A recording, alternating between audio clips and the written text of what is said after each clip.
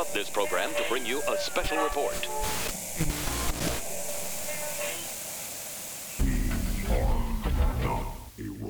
Hey everyone, and hello humans. This is Josh with Not a Robot Podcast Comic Show, and I am joined by two of my fellow humans, Brandon and Nathan.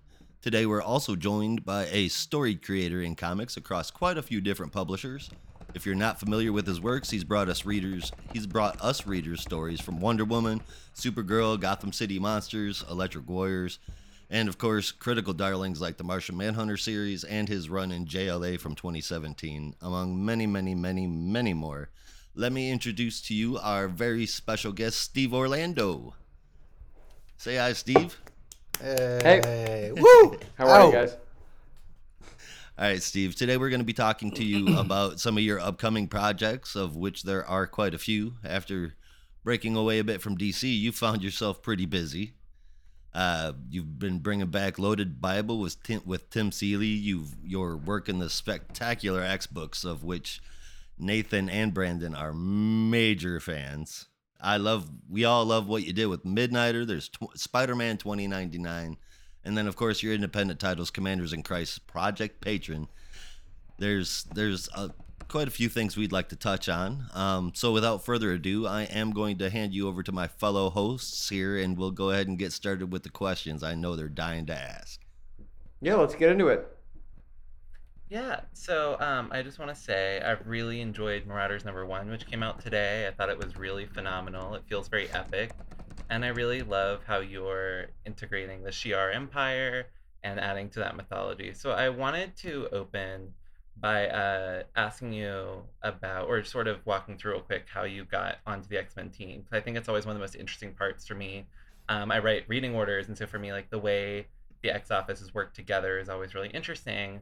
And so you've got Marauders #1 out today. You've got Marauders #2 coming out soon. You've got Giant Size X-Men Proudstar #1, all of which are phenomenal books. And so I wanted to know, first of all, how did you get into the X office? And then how is the X office different from working in past comics jobs? Well, I mean, me coming to the X office, I wish there was like a swashbuckling story attached. The reality is, it happened without Uncle Jerry going to X-Men. We don't know if I would be in the X-Men office right now, but I had sort of tested the waters doing books with the X-Men that were not in the X-Men office. You know, Magneto the Mutant Force, Curse of the Man-Thing, which had an X-Men issue. And folks all thought that there was some big sort of plan, you know, for me to come over. But the honest answer is that each of those, I thought it was going to be like, oh, this is my only time working with the X-Men, working with mutants, so I need to make them as, you know, get everything that I've ever wanted to do. And then after I did that twice, I had outreach from the X-Men office and Jordan White, and they said, well, you know, do you want to come to the X office and what do you want to do? And I said, well, you know, I've already done everything I would want to do twice, but I'm sure I can come up with something else, something more. I think I can do that. And that's how it all came about. The offer was either to take over Marauders or to build something from the ground up.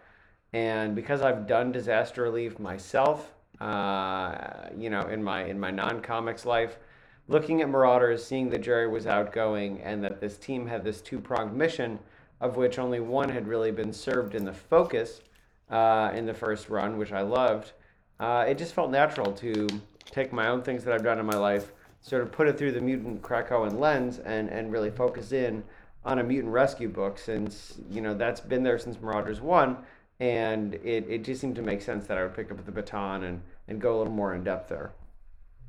So, of course, the X Office is known for collaboration and working together in ways that are different from how, like, a lot of comics have, at least in the last, like, couple years. So, for example, John Proudstar was in X-Men Red today, also a great book. And and obviously you're writing Proudstar's story in the upcoming Giant Size X-Men Thunderbird. So how do you work with those? How do you, as like the X Office, collaborate to make sure that, hey, we start telling John Proudstar's story in X-Men Red, but then we also make sure to really fill in the gaps in Giant Size X-Men? Well, I mean, the nice thing is we all have, it's one of the most, if not the most connected office I've ever been in. You know, if I want to know what, you know, Al is doing in in X-Men Red, all I have to do is either go into our Dropbox and read his brief, or connect with him directly, on our Slack or something like that. So it's easier than it's ever been. I think that's why the books feel really interconnected, hopefully for you folks, and it feels like we all talk to each other because we really do. I've been in a lot of offices. I've never been in one that runs as efficiently as a group office. I've been in ones that are as supportive, on things like Martian Manhunter, but that didn't have to fit in with anything. Honestly, that was its own thing. Yeah. Working in the X-Men world feels like working on Martian Manhunter, where the sky's the limit creatively, but the sky's the limit for all of us, and we're much more connected and able to check in and just make sure everything's clicking. Like, in all honesty, Nyla, she's the lead on Proudstar's characterization. So things like, it's actually the reverse. Al can check in, look at our brief, look at the script, because the script was already written when X-Men Red was being written, and just make sure everything is going to sync up, so that as you folks deserve, everything at least appears as though we have a plan, with room for improvisation, of course. Of course. Yeah, and so one thing I was curious about is, obviously when you're writing a run, like, you have like your own ideas of like where you want the story to go, and how do you balance your plans for like where you want the story to go with sort of the X Office's overall plans for the line as a whole? I mean, we're all part of this team, but the books luckily each have to have their own identity. So it's more about just making sure your plan fits in between and dances between the raindrops of everybody else's plan. And luckily, we were able to get some pretty big pieces. They're going to come to light, as folks saw with Marauders 1 today. The taking up the baton of the first generation of mutants, stuff that Jonathan was hinting back as far back as House of X. And it's more just, it's about clear communication and making sure that we're supporting and holding each other up. Like we would never. It's never about like, oh, so and so can't do that, or I just want to do this and I have to get my way. It's about how we can all hit the highest point possible. So yeah, I mean, like, do you have to cooperate and compromise at times? Sure, but at the same time, like, we all respect each other and each other's work. So the big top line stories always happen, and then it's just about how we fit them in and make them more cohesive. So you said that the first mutants were something that Hickman had brought up a while ago, and I was curious when that was. It was because I don't recall, and so I was just curious if you could elaborate more there. They're mentioned in House of X, but I don't know exactly where. And then they're mentioned in, I believe, the Apocalypse-focused issue of X-Men during Cross of Swords. Got it. Thank you. Cross of Swords. Oh, interesting. Okay. So then, looking at Marauders, what are some initial ideas for the team, and how did those ideas change as you collaborated or worked with your artist more? I mean, Eleonora is such a force that it's main, like, the story was the story, but the big things to change is how we tell the story, how we expect things to lay out, and how you sort of what you shine a spotlight on once you've spoken with your collaborators and seeing what they love to do. Eleonora loved, the big space battles aspect of Marauders, so we definitely leaned in on that. She loved the character moments, so I may be building in a little more of those, especially up front, than I would before. It's a collaboration, so we knew where we were going with Marauders, but the real thing is the changes once you find your artistic collaborator. You want to make sure you're keeping them happy. They're your first audience. And that's how you get more energy on the page and more excitement on the page for you folks. So, we were always going where we were going to go, but it's more about, like, how can we get there in the way that's most exciting for Eleonora, or in the case of the annual for Kreese, so that what you're getting on the page is going to be as riveting as possible. If your artist is bored, they're still going to make a comic because it's their job. But it's not going to be as good and as exciting as it could be. So our first job is always, to understand that even though we're the writers and the baton starts with us, we have our story, but the A to B, all that comes in talking to your artist, comes in talking to your colorist, your letterer, everyone else in the creative team, and finding out how we can get there, and sort of what lens we want to use that's going to make it the production of it as fun for them as possible. And hopefully that comes through on the page. Yeah. So looking back at Duggan's run, because obviously you're coming out of it, right, and following it up. I think for a lot of people, they started to fall off a little bit towards the end of the run. So what would you say to hook readers into this new era or period of time for Marauders? I mean, like, if you dropped off in the last Marauders run, the good news is that this is essentially a fresh start. There's pretty much a new crew. We're looking at the other side of the mission that's established, and we're going in a more sort of adventure, obviously rescue and action-oriented direction. But with that in mind, if you were a Marauders reader, we're not just saying none of that stuff happened. We're building off that. A lot of the alliances and partnerships that Kate made, a lot of the progress she made as a person and as a captain, relate to the first run of Marauders. So I think that there's like a little extra seasoning and a little extra story calories and richness if you read the first Marauders run. But if you dropped off because sort of Hellfire politics was not your thing, that's all good because we're sort of flipping the perspective here. In the previous book, there was a lot of sort of Hellfire trading company intrigues and a little bit of rescuing, and now we have probably like 95% rescuing and some delicious Hellfire morsels when they come through. So if the flavors of the original book weren't for you, but the cast was, or at least the leads, then great because we're flipping the script. And if they were for you, then all the folks, at least most of the folks you love, are either in Marauders or in other amazing books in the Krakoan era, and you get to see those characters focus on the part of their mission that they couldn't have before. So if you want a big bombastic action adventure book, this is your guy. And if you've been with it from day one, then we're hoping to reward you as well. But anyone can pick it up within the grand scheme of, everything is different in the House of X era. But a casual X-Men reader can certainly pick it up and enjoy it, and as can a diehard, because we have, I think, all the characters are behaving like themselves, but we don't want to be exclusionary to people. But there's a lot of love for X-Men lore in this book, and the nice thing about it is, there are some deep cuts, but a lot of this lore is things that the characters are meeting for the first time as well. The mystery of the first generation of mutants. That's a mystery for our leads. It's a mystery for our readers. And so you're on the journey with them. You're in the driver's seat with them. And I think it makes it a great place to jump on. Yeah. So you're opening your run with this very cosmic story. The Shi'ar have obviously been longtime allies of the Marauders, or of like the X-Men as a whole, and are sort of one of the first groups to accept mutant sovereignty of Sol.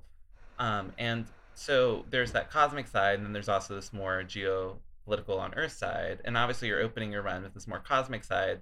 So can we expect more smarter stuff to take place on Earth, or is the premise of this run primarily cosmic? The premise is rescue, but it's it's not all going to be in space. But that being said, thinking about only being on Earth, thinking about only being in this time, it's very human thinking. So, I mean, you're going to see your bread and butter rescues like you did with Fever Pitch in the first issue, but everything about Krakoa is about thinking about life and existence in a different way, in a non-human way, or at least a not human way by default.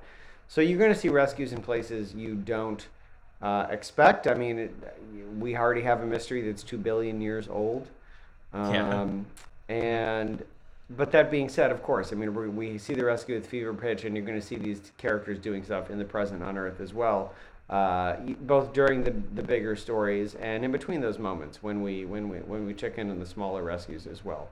So we'll be all over, but that's part of the fun. Mutant rescue and mutant philosophy, mutant culture doesn't have to behave like human people. So I think one of the things that Pride realized is that thinking linearly, spatially, and time-wise, that's fallback human thinking. So some of the rescues, some of the action, the adventure may not be where you expect, but it's not all going to be in space, and we're definitely returning to Earth. And we're going to stop by Arakko as soon as we can. Of course. So tell me a little bit more about like your thinking with each of these team members. So obviously, I get why you include Kate Pryde and Bishop, but I was curious about why you chose Psylocke, for example, on the team. I mean, it's the leader is Kate Pryde, and as we see even in the data page, it would have been a different team if her co-captain Bishop picked it. Like he would probably just have run the numbers, and done the sort of, done a bespoke team for every disaster and every rescue, like Moneyball. And by the way, you might see what that looks like in another X-Men book as time comes and disasters continue to happen.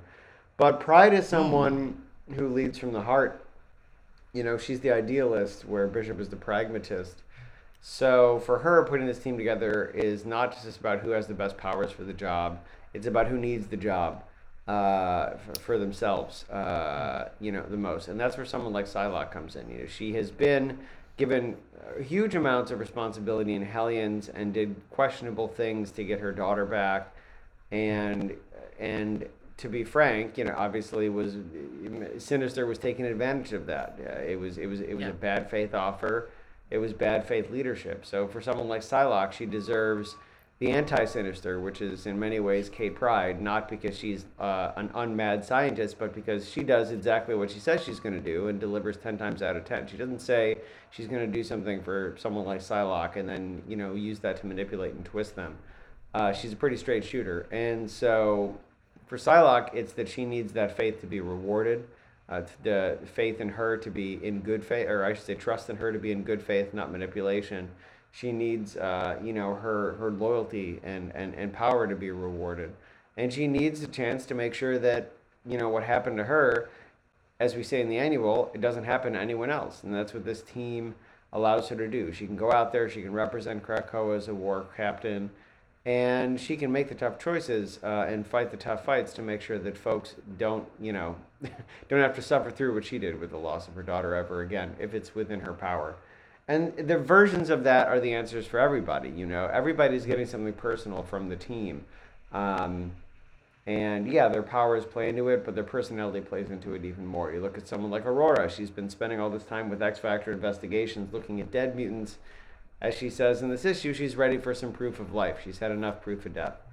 In the case of Somnus, it's a way to pay forward the second chance he got by being resurrected on Krakoa, by giving folks another chance at dignity and safety and all these things that the world robs of you. So everybody has a different personal way in, but it is all from a character standpoint. Because obviously a Moneyball team where you just sort of like pick the life-saving powers would look a lot different. And as I said, I've already turned in a script somewhere else where there is a natural disaster.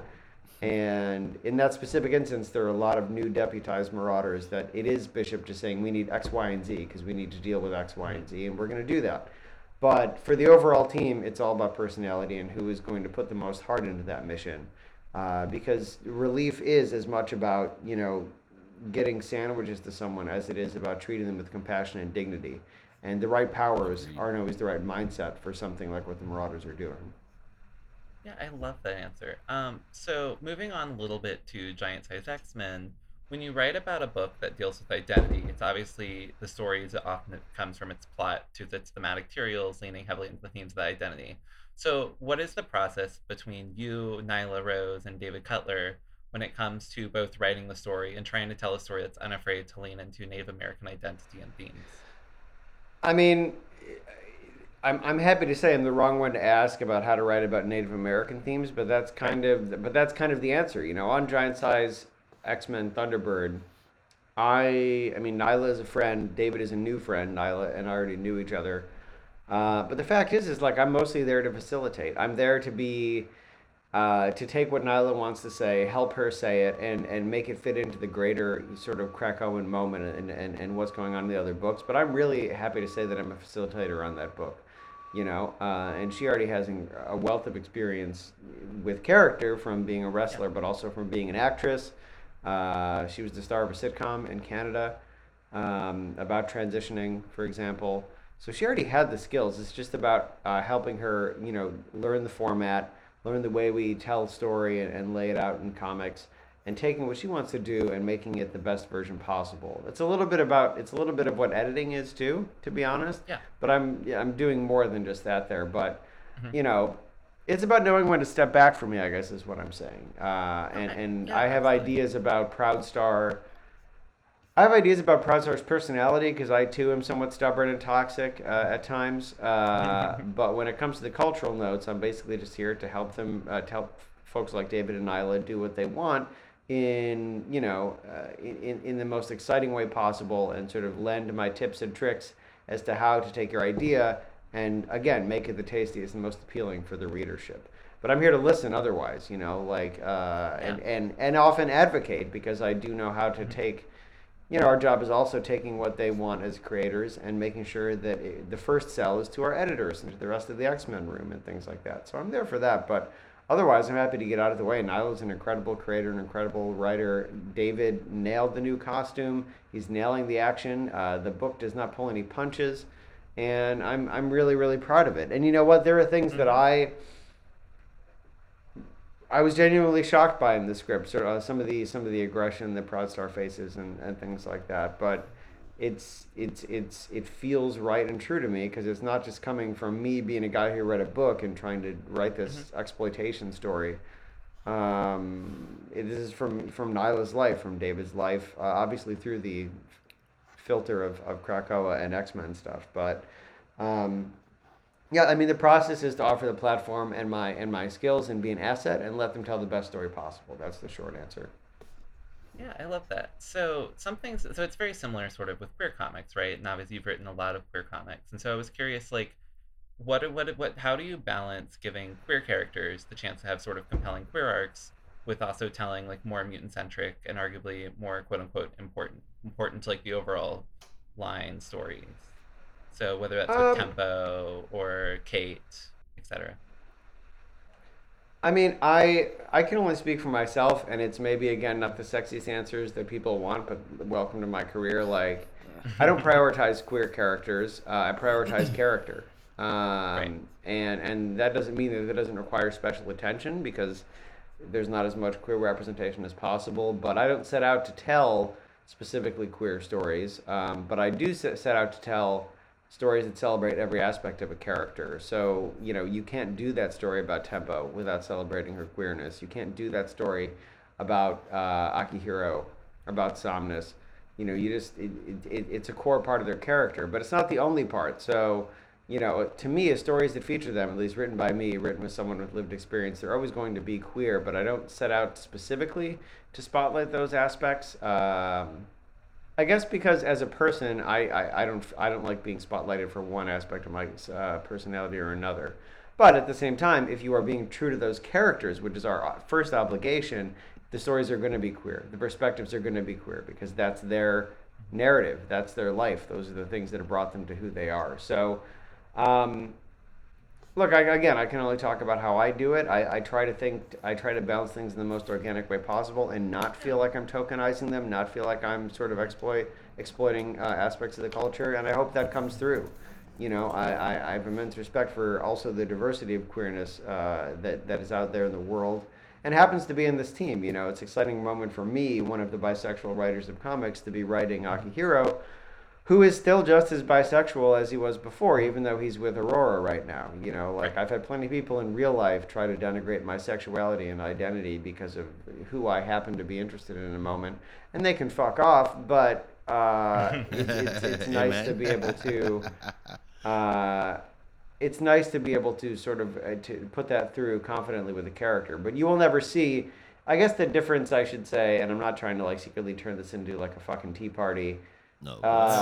You'll never hear Daken or Akihiro like explain that on the page. You'll never loudly proclaim that he's bisexual and glad that everybody's okay with him being with Aurora, because it wouldn't be in character for him. It might be in character for other people, but he doesn't give a fuck what people think about if he's with Aurora in this case, or if he was with Somnus, or the fact that he was with Somnus.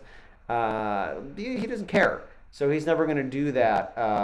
But the way that it's presented is always going to be extremely reverent and hyper confident, and make no qualms about accepting where he's at with his queer identity. I'm rambling. Hopefully that makes sense. But I'm not really, there are characters that probably do enter a room and like pop, lock, and drop it and yell that they love dick, but like that's not necessarily every character I write. But it is some, so stay tuned. Like I'm sure that'll happen in some book I write somewhere. So in the same vein of like queer comics, there's a lot of like discussion around sort of like queer identity, especially at Marvel lately. due to the whole controversy with Florida's Don't Say Gay bill. And I was curious to see if, for you to give you a platform to sort of talk about how those current politics surrounding Disney support have affected you or the X office as a whole. I mean, honestly, it hasn't. We've always been extremely supported in the X-Men office, and again, I can only speak to my own personal experience. Yeah. I can't make a blanket claim. You know, I had no worries when I saw the greater moves at Disney. You know, if you want to go back a month ago, because I had only ever been supported both in the X-Men office and the other offices I worked in. To the extent that, you know, half of the office walked out on Disney Employee Day to support us, you know, so like, and the ones that didn't was because they could not. So I'm not, you know, again, I can only talk about myself. I can't say I was shocked when I saw that donation, because to be honest, my fucking healthcare provider donated to that $200,000, and they gave me some bullshit answer when I brought up that they did, because you know, when you get a check mark, people answer you on Twitter. And I messaged them and I was like, what the fuck is this shit? And they were like, well, you know, bullshit answer about being dedicated to the health of their clients. And I was like, I don't see how this really helps my health, you pieces of shit. But so I wasn't surprised that a giant corporation made a mindless donation, you know. But I can talk about everyone that I've dealt with, and I've never had anything but support. And that goes even into them risking their jobs in ways we can't, you know, by like walking out for that, you know, Disney employee walkout day, which was very heartening to see. Because to be frank, like as freelancers, we don't have that luxury. It's very easy for people on Twitter to say, oh, well, how can you work for Marvel when they did this? And the reality is, like, it's not about that. You know, if without big two work or an incredibly famous name, like, you're looking at just not making a living. So like it is, and also we're freelance, so it's not as though there's job security. So I, in my person to person, have felt very supported because I saw the folks that are on salary and could make the statements that needed to be made, making them, you know, getting away messages from my editors that they're out for that day because they're part of this, you know, employee protest. That's what I needed. You know, I am perhaps more of a jaded realist than others. Like I you know, like a group, a mass exodus of queer employees was unlikely to ever happen because we need jobs. But I did feel very supported by the people who can sort of take a little leeway and say something saying such. And that's sort of always how it's been for me with the people that I deal with on a daily basis there. Yeah, so one last question sort of about X-Men, and then if there's time afterwards, we can always double back. But this question comes from my boss. I write for the Comic Book Herald, and so Dave Busick really wanted to have you answer one question. So you have introduced some pretty interesting concepts in Man-Thing and Darkhold, for example, the Dark Riders. Are there any chances you're looking to pull from those minis in for Marauders? I mean, chances, yes. It's just about timing. And again, there's an X-Men book I'm working on that folks don't know about yet, which is exciting. Yeah, I would love to. I mean, I'd love to have the right character show up. I don't want to force it, you know. Could I bend things to have Omega the Unknown show up on Krakoa? Probably, but it's maybe not the most reasonable place for him to show up next. That being said, I do want to get some closure on the Dark Riders. You know, that book happened before I even joined the X-Men office. And to be frank, like, now that I'm in and I've read Hellions, they are sort of Hellions Jr. And so, and many of them have moved on to different awesome things. You know, Shark Girl, I saw just appearing somewhere in one of the Unlimited books. Obviously, Forearm was in Sword. Mammo Max, in my mind, is working at some all-night diner in Krakoa, but I don't. That's not canon. Marrow is in Madripoor, and Magic is obviously kicking ass in New Mutants. So I would love to do a little thing that at least shows folks how that ended up, even if it is to get them together to break them up and say that they've outgrown their little like support group. But I would love a chance to do it because it's my weird club. So if anyone's gonna show how they're breaking up and moving on and growing up, I'd love for it to be me. So that's my hope. And on a long enough arc, uh, it'll probably happen. But I need to learn from my past on other books and not put the horse ahead of the cart. The first thing is making sure that every story gets its time, and enough time to be told. So, and there's already a lot happening in Marauders. And I'm really actually excited that we're doing an event tie-in for Judgment Day because it allowed me to slow down and do a lot of character work. And it's a heart-wrenching issue, our issue. But it's also one I'm very proud of. And then we blast off into some wild shit again, right after that. Yeah. So Brandon, you want to move on to Yeah, hey, anything? speaking of wild shit, Awesome. that's a great transition. So we're gonna turn back the clock a little bit, and ask you some questions going back to DC, and I thought what better place to start it off than with the start, with Midnighter. And I guess the first question I had was Midnighter, at least to me, in all the appearances that I've read, is a character that embodies the hyper violence of the late '90s and early 2000s Stormwatch and Authority, respectively. And if you've read those, you definitely know what that means. But also possesses the sensitivity of someone who's incredibly damaged, someone who's really a traumatized fighter. So I guess my question is, how do you approach a character like that as a writer? I mean, Midnighter, much like Akihiro, is not unlike me. I'm not a mass murderer, but we have a similar sense of humor and a similar approach to life. So I think that's why the first book worked out so well, because it's not a stretch. Like most of his reactions are the way that I would react to things. Again, without murder, but like otherwise, very similar. So the key for me, as with anything, I don't know maybe other people come on and make it seem like this is sorcery, but the reality is no matter what the gig is, like we have to read, if not all the appearances of a character, though that's it was relatively easy for Midnighter, the key appearances and the top line evergreen appearances, and you got to find who the core of that character is and then challenge it. With Midnighter, it was easy, of course, because it's very similar to my own core as a person. But and I am a sort of a darkly humored character. But the point still remains. You figure out all the stuff you just said, right? That he's hyper violent, but also has a vulnerability inside. He's wounded and would never admit that he wants acceptance, but is actually desperate for it.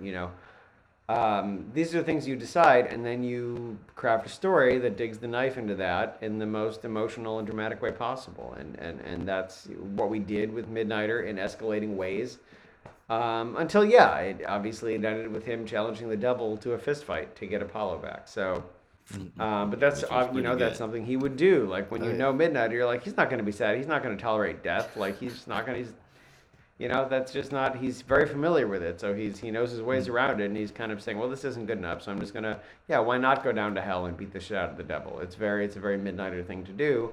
Almost because it's so blunt, like it's like, oh, I don't like that Apollo's dead, so I'm just going to go get him back. But that's his approach to anything. Why not just punch the devil in the face? And if you can't, find a way to, which is what he does.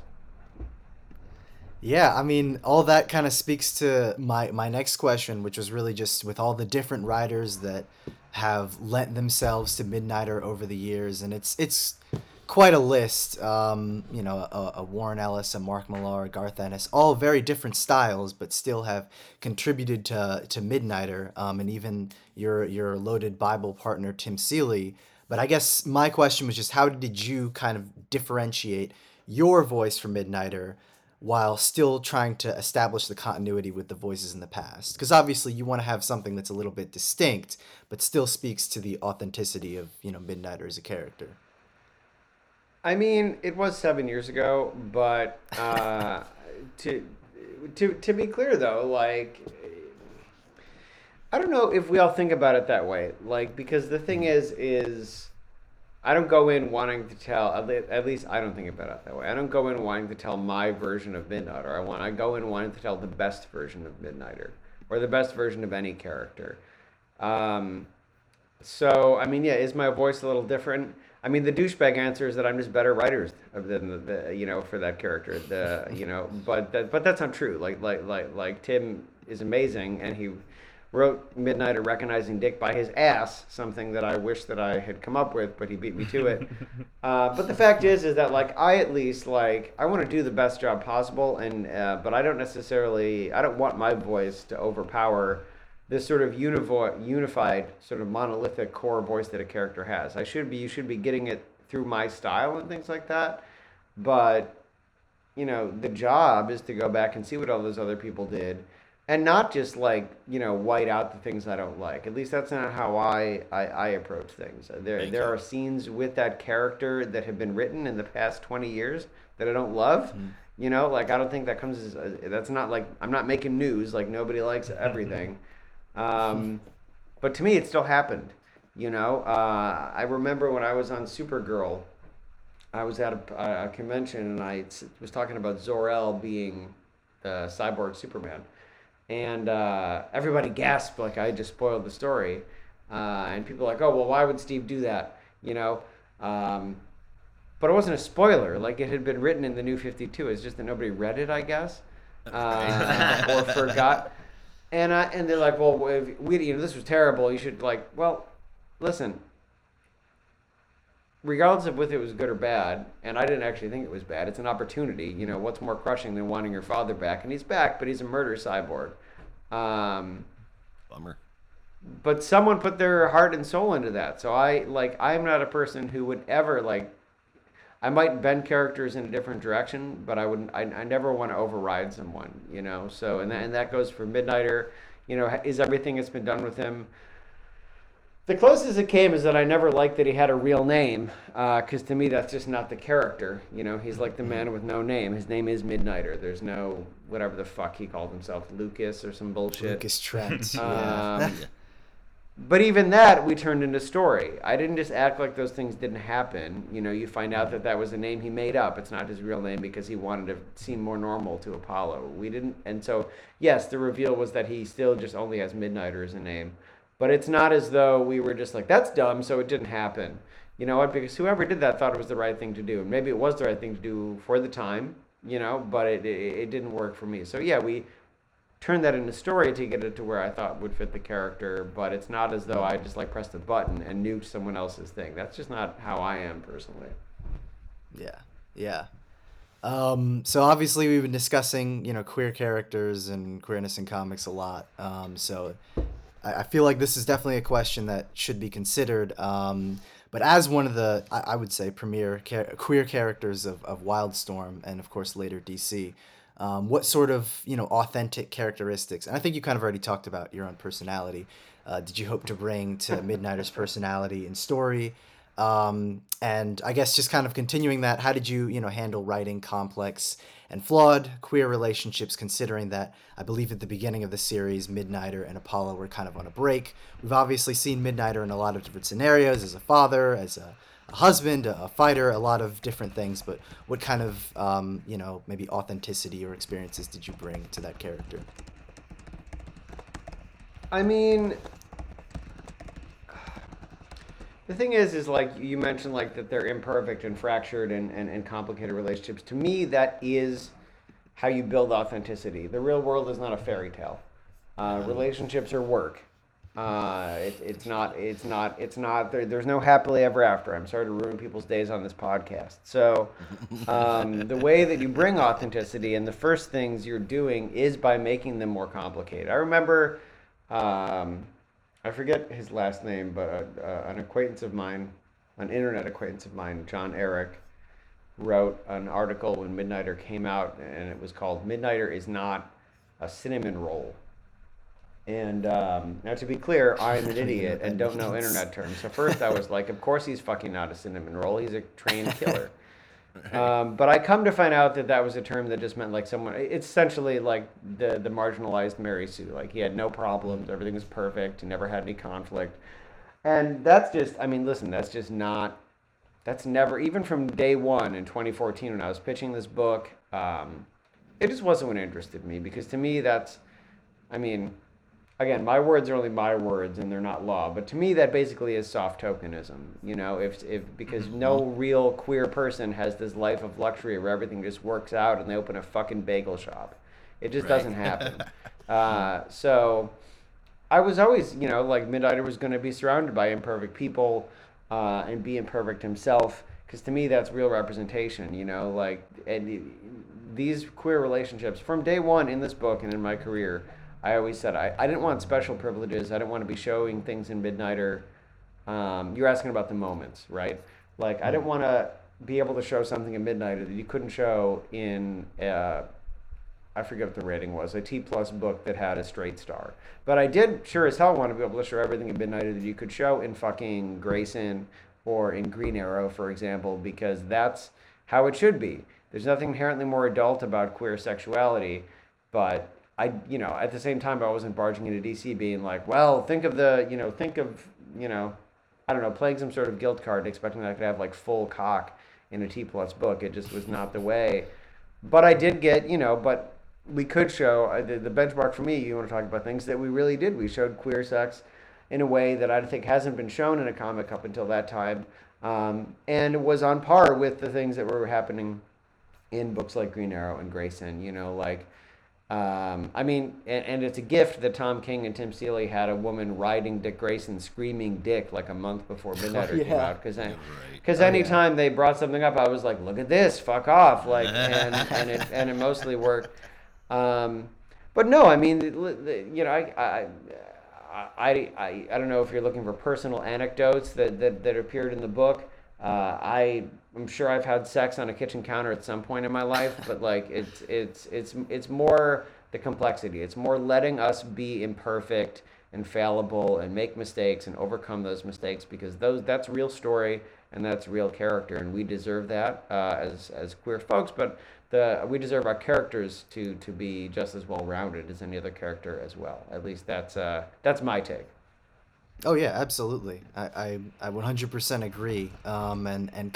Conveniently that gives us another way to segue to a bit of a retrospective as we're moving on from Midnighter into a book that I had been reading pretty much since day one, Justice League of America. And it's interesting to hear you talk about imperfect or maybe flawed characters, because when I think of Justice League of America, while some characters might be flawed, it was just an incredibly diverse cast, not just in gender and ethnicity and sexuality, but also galactically. I don't know if that's a word, but you had a character like Lobo who's so far divorced from anyone else that was on the league at that time. And it was just interesting to see. And we got away with saying that Lobo took a planet's virginity and nobody noticed. Yeah. And doing stuff like that, with such a large cast.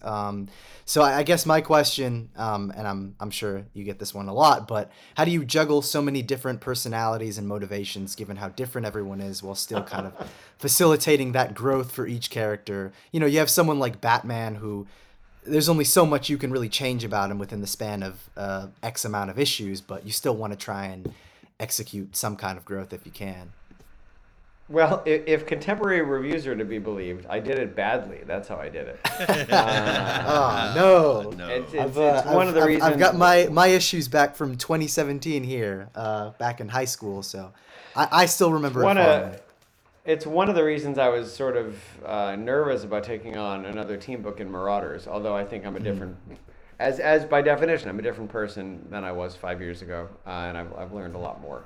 But I tried to do what I could in Justice League, and it's very pleasing to me to hear that you enjoyed it. I do honestly think I got kind of lost in the weeds of just doing a bunch of new character shit and a bunch of new and not enough comfort food. But at the end of the day, the work is to think about, who is the actual focus character for an arc. The Extremists, for example, couldn't challenge anyone, but Batman is the co-leader of that team. So the first arc, often with a team, you'll have one or two characters that are challenged by something in an emotional and character sense, and the rest are there to support.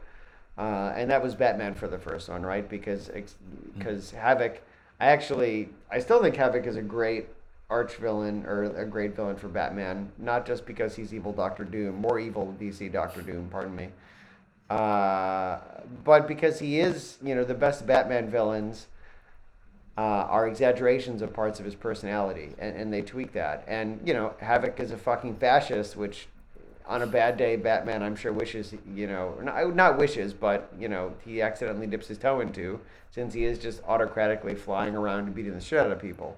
So Havoc is like the nightmare version of that.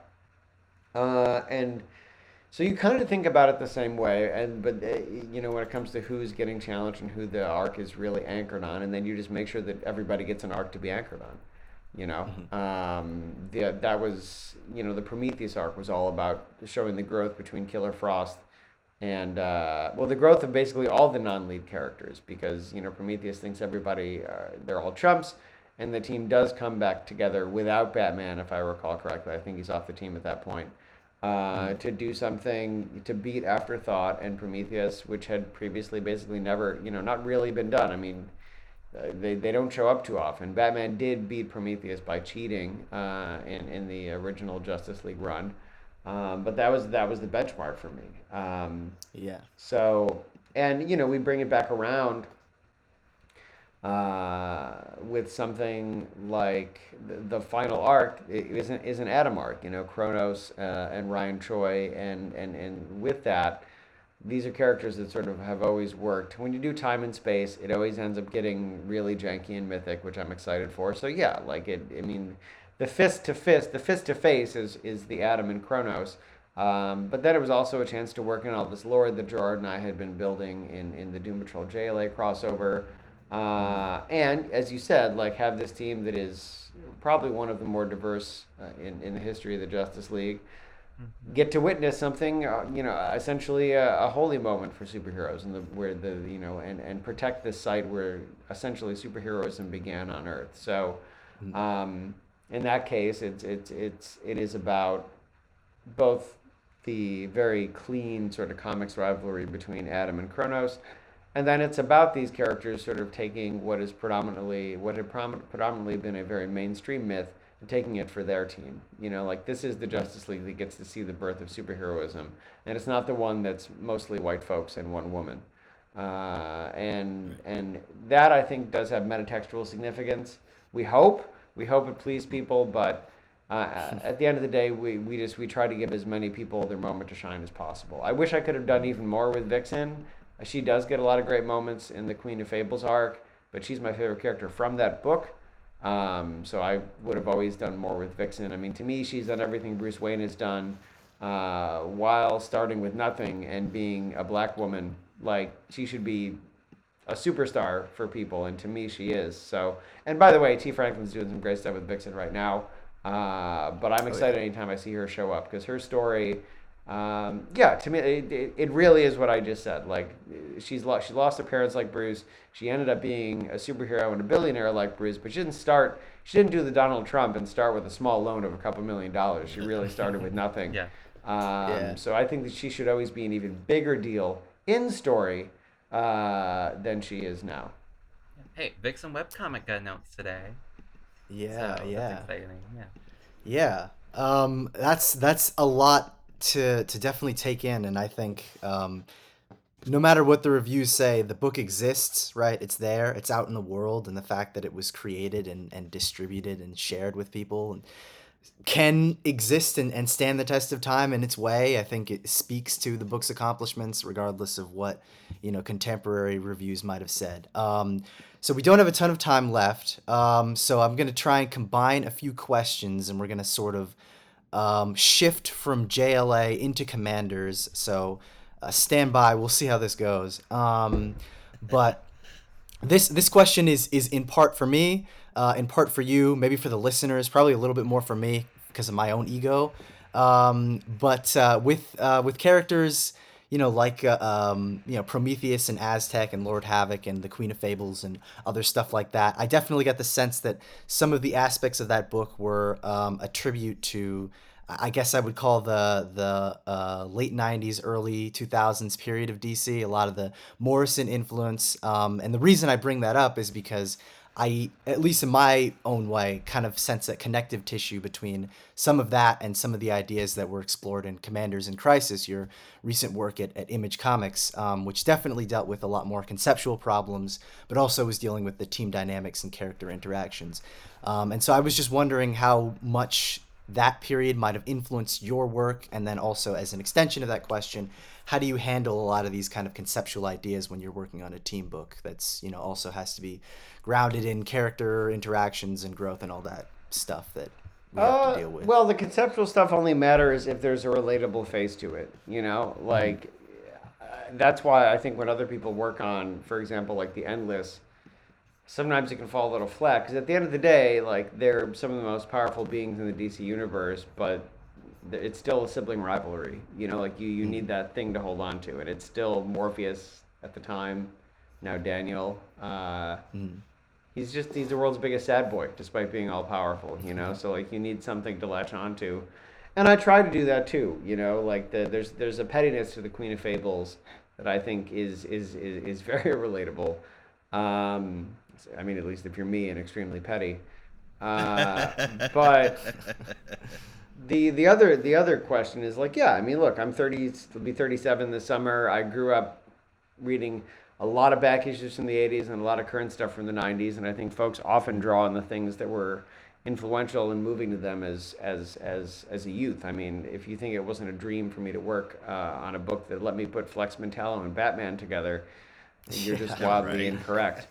And I myself am also a big Silver Age guy, so the hope with Justice League specifically was that we would be doing like a Gardner Fox style delivery, which is to say a lot of stuff, a lot of new ideas really fast, in and out. But the ideas would be more provocative and influenced by the stuff that I read when I was younger, which, was like The Invisibles, Morrison's Doom Patrol, stuff by Rachel Pollack, stuff by early Peter Milligan. It's funny. John Rossum. Yeah, I dug out of the garage today my old copies of Shade the Changing Man that I had in storage for like 4 years, and it was a delight to see those.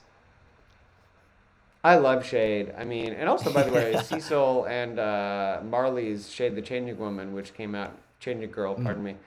Also a great book from the Young Animal run. That I remember now that we got thinking about Milk Wars. But no, I mean, Tom King always used to like to joke that I wanted to make it 1997 again. I think that's false. Based on my work at Marvel, I clearly want to make it 1992 again. Right. Where's all the pouches? But well, stay tuned. Keep an eye on Marauders. We got plenty of 90s shit coming up. But no, I mean, you always draw back to the things that were influential to you. But I think the key is to not get stuck in that. I think that there's great stuff from every era. And you already see in something like Marauders, I'm pulling from the things that were big for me. I mean, Cassandra Nova is on the team because she's the first X-Men villain that I've read every appearance of, and I met with issue 1, But the reason that we're pulling from stuff like District X, or I've pulled from Muties in the past, or Morlocks, I forget which one Bouncer was in. I apologize to whoever is way on top of that. I pulled from, Alpha Flight one-shots from the 80s that I just thought were really great. It's because, like, folks want to see, everyone is of a different age, and every reader loves some era that was like their era, and they all want to see it celebrated. So yeah, like obviously my eye is on the stuff that was formative for me, but something was formative for everybody. So our job is to celebrate everything in a way that is pushing the stories forward, and in a holistic sense says this all mattered, this is all real, this is all great and exciting. And I try to do that, that's why you see things like Stitch. Look, there's the Revelation, the person I referenced in the annual, was from the first Wolverine Punisher Marvel Knights crossover by Pat Lee. I find things that I think are provocative and interesting where I find them. It doesn't really matter to me if it's something I read as a kid. But yeah, of course, we have our biases. Mine is certainly for the 90s. But hey, I'm doing 2099 30th anniversary. There's nothing more 90s probably than that, but we're still trying to push it forward, and I'm super excited for that, by the way. The funny thing is, I talked about it in a different interview, but when I started trying to break into comics when I was 12, which was in 1997. Maybe that's why I'm trying to make it 1997 again. So I was already trying when Grant and Frank Whiteley came on New X-Men. And they did such incredible work that I was like, and I was already like cold calling Marvel like a jackass, as if they were going to give me a job. Um, and I was like, the only way I could possibly get on X-Men, here in 2001 when I was 16 and definitely going to get hired, is if I just didn't do anything to the present because Grant has done such an amazing job there. So what if I did X-Men 2099? Maybe for the 10th anniversary. So that obviously didn't work out.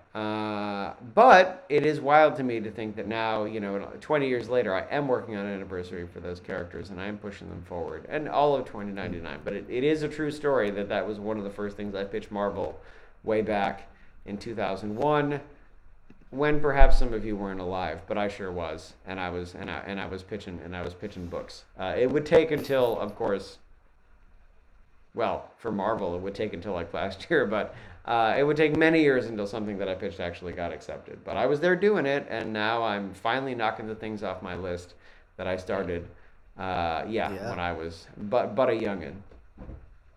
So we're out of time, but I want to real quick plug everything you got because you got a lot going on. So the Midnighter Complete Collection comes out May 24th, and you guys can pre-order it on Amazon or elsewhere now. Marauders #1 is out now with Marauders #2 on the 27th. And make sure to check out the Marauders Annual #1, which drops out on Marvel Unlimited later this month. Giant Size X-Men Thunderbird comes out April 27th. Loaded Bible Blood of My Blood #2 comes out, just arrived today in LCSs. Transformers Gridlock is wrapped up and the trade's coming out June 28th. And make sure to check out Darkhold with the trade paperback out now, and Extreme Carnage, which is on Marvel Unlimited and with the trade out. And finally, make sure to check out Spider-Man 2099 Exodus number 11, or number 1, on which begins May 11th. But also number 11, if we get one, you should check that one out too. Yes, Absolutely. number 11 sounds great. Yeah, and All Pick Up Man Thing and JLA, and they're all great. I would say, and they're worth checking out. I'm sorry we ran out of time because I really wanted to get into Loaded Bible with you, but maybe we'll do let's that. Let's do a 5-minute speed round of Loaded Bible, but you'll get abbreviated answers. But then I really got to hop off. But it's going to be a speed round, so let's roll. All right, not a problem. The book is hilarious. Jesus Christ Messiah, Vampire Hunter, and at least for a little bit, social media superstar. It's obviously a somewhat sensitive book to some, but it is incredibly entertaining. The art from Seeley starting it up to where you've joined. I've read all of 1, and I've also read 2 because of the advanced reviews. Thank you. I love where it's going, and I've got some lighter-hearted questions for you. What drew you to being a part of the Loaded Bible book? Well, I mean, I love being a provocateur. But B, the honest answer is that I myself, I mean, I'm half Jewish, which because it's on my mom's side means I'm all Jewish. Right. But I'm also confirmed Catholic on my father's side, which by dogma means I'm all Catholic. So to say that there's been a conflict inside me for, well, the past 37 years would be an understatement. But the thing is that, I mean, this is something I'm passionate about. Like, folks, I'm sure there'll be folks that think we're making fun of Christianity and things like that. But the reality is it's not an anti-Jesus book. It is an anti-hate book and an anti-hypocrisy and bullshit book. But he himself is, and this is something, and there's no shade intended to folks who feel differently than me. I can only talk about my own personal journey. But to me, when I was going through confirmation, it's when I started sort of to smell bullshit. Like when I would sit there and whoever was teaching would say like, well, it really comes down to love yourself and love your neighbor. And then I look at I look out my window, or a couple years later I'm at college, we're getting picketed by the God hates fags people. Well, that's not love your fucking neighbor. No, it's so it's probably not love yourself either, if we're being honest. So, agreed. The line that this book cuts is personally important to me because the character himself is, practices radical compassion and radical love, which is something that, I learned and I didn't see in the implementation before I left that religion, and it's one of the reasons. So there is a real answer behind it. Like, yes, it's fun to see him just housing vampires and punching hypocritical popes in the face and shit like that. riding around on Sky Savior drones and all this shit. But at the end of the day, I feel like it does have something real to say, because it became apparent to me very early that if the person I was being taught about came back now, he wouldn't be on the side of the people telling everyone they were going to hell and promoting all this violence and judgment and all this shit. So, it's a blockbuster book that is not really here to talk down to you, but there is something really personal, for me at least, behind it. I can see that in the writing. It's very poignant in saying, yes, he's all of these things that a messiah is supposed to be, but at the same time, he understands that he himself is a phony, and he's still just trying to do the best that he can. I think I'm gonna wrap this up with just one last question, because I have to ask, how much fun was it to write this one with Tim Seeley? Oh, it's great. I mean, because Tim and I have very similar sort of grindhouse, camp tastes. We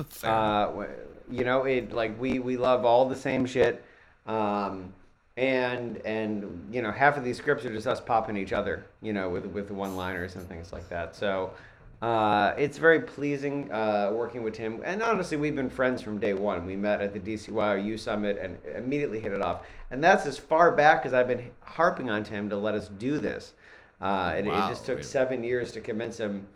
Because the book appealed. I think. Well, the book appealed to me for the reasons that I said earlier when I was a reader. So the minute I was in the room with Tim, I was like, "Wait, we got to do this. We got to do it." And finally, it came to pass. But yeah, I mean, we love a good.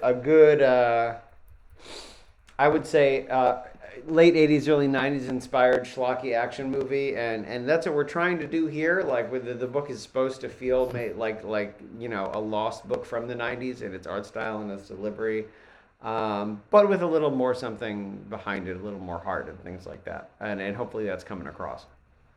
I think like so. a hack slash, which I love. Yeah, it was great, Steve. Go ahead.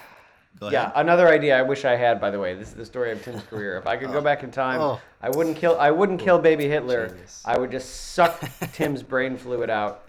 And I don't know, make an edible out of it. I don't know how I would get it into my body, but that's for another podcast. Oh, yeah, we'll figure it out sooner or later. All right, Steve, thank you so much for giving us the chance to talk to you today. It means a lot to us. All of us here are big fans of yours with your big work in the big two and all of your independent stuff as well. We really appreciate the opportunity. Listeners, with good creatives like these, it's important that we remember to support them. Pre-order books at your local LCS and wherever you buy comics to make sure that the quality comics keep on coming. Once again, thank you, Steve, and thank you, listeners, for this episode at Not a Robot Comics. As always, there's only one way we say goodbye around here. Be good to yourself, be good to each other, stay human, and don't be a robot. Awesome. Thanks so much, Steve. We really appreciate you coming on here. Yeah, awesome. Thank you so much. Yeah, it's my pleasure.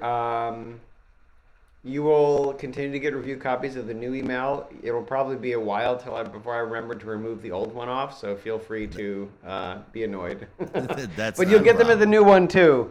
But anyway, yes, I'm going to hop off because I got to grab dinner and get some more stuff done tonight. But it is a pleasure. And when this is live, just ping me. I'll be happy to promote it and all that good stuff. Excellent. All right. It'll probably Absolutely. be tomorrow. Thank you, man. So thank you, Steve. Have a good one, All right. man. Thank you, Good folks. one.